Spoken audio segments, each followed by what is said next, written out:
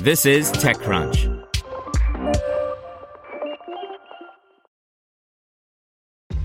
This episode is brought to you by ShipStation. You know, some things take a lot of work, like sending little robots to far-off distant planets. And just as that's challenging, so too is running a successful e-commerce business, especially when there's so much to do.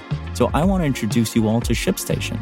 Now, I love using ShipStation because of its easy-to-use dashboard, which makes managing orders and printing labels a breeze and super smooth. Oh, and the customer service is just out of this world.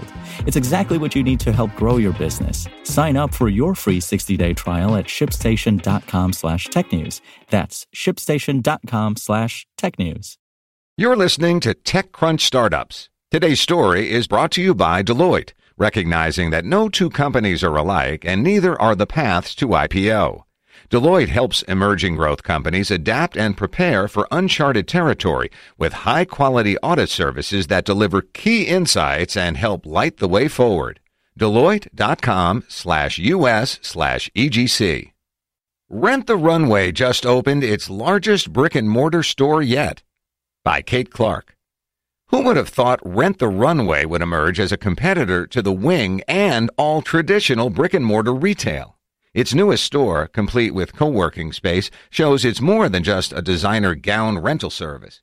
Shortly after landing a $125 million investment at a $1 billion valuation, Rent the Runway, or RTR, has replanted roots in San Francisco, opening an 8,300-square-foot West Coast flagship in the city's Union Square neighborhood. Located on 228 Grant Avenue, the store is RTR's fifth and largest location yet.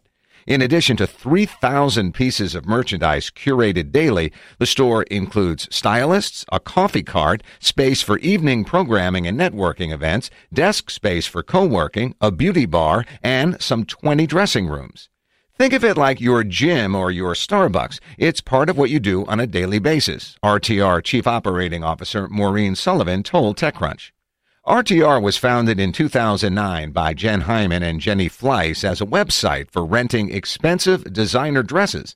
Since then, it's expanded to become a fashion rental marketplace equipped with accessories, casual pieces, and its bread and butter, formal wear.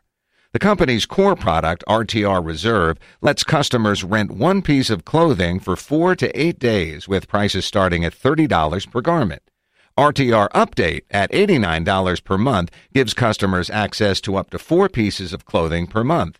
And finally, RTR Unlimited charges users $159 for unlimited swaps every month, meaning you get up to 4 pieces at a time but can visit a store daily and swap the pieces out if you want it. Its new space is essentially The Wing with an enormous closet of designer clothing available to rent.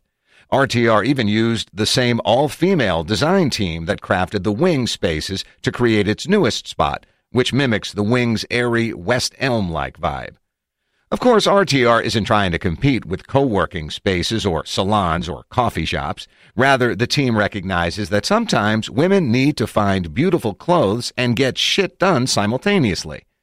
Our subscriber is a busy working woman, Sullivan said. Sometimes she may want to come in and work. The new store was built for the 21st century tech-enabled consumer. A, quote, physical manifestation of the shared closet, the store's technology allows customers to return rented items within a few seconds, check out with their RTR pass on their phone, and pick up orders without having to wait in line. RTR currently operates physical stores in Chicago, New York, Woodland Hills, California, and Washington, D.C. Sullivan says San Francisco is the company's third largest market behind New York and D.C. RTR opened its first standalone location in San Francisco last year and quickly realized the space was too small for its expanding crowd of subscribers. While the service was intended to be all digital, data collected by RTR indicated users wanted to try on clothes before they rented.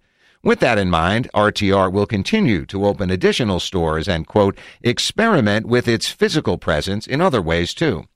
Data is at the heart of our company, Sullivan said. We aren't a typical direct-to-consumer brand. RTR has raised a total of $521 million in equity funding from Franklin Templeton Investments, T. Rowe Price, Female Founders Fund, and others. Want to learn how you can make smarter decisions with your money? Well, I've got the podcast for you. I'm Sean Piles, and I host NerdWallet's Smart Money Podcast. Our show features our team of nerds, personal finance experts in credit cards, banking, investing, and more. And they'll help you make the most of your money while cutting through the clutter and misinformation in today's world of personal finance. You'll get clarity on strategies to help you build your wealth, invest wisely, shop for financial products, and plan for major life events. Listen to NerdWallet's Smart Money Podcast wherever you get your podcasts.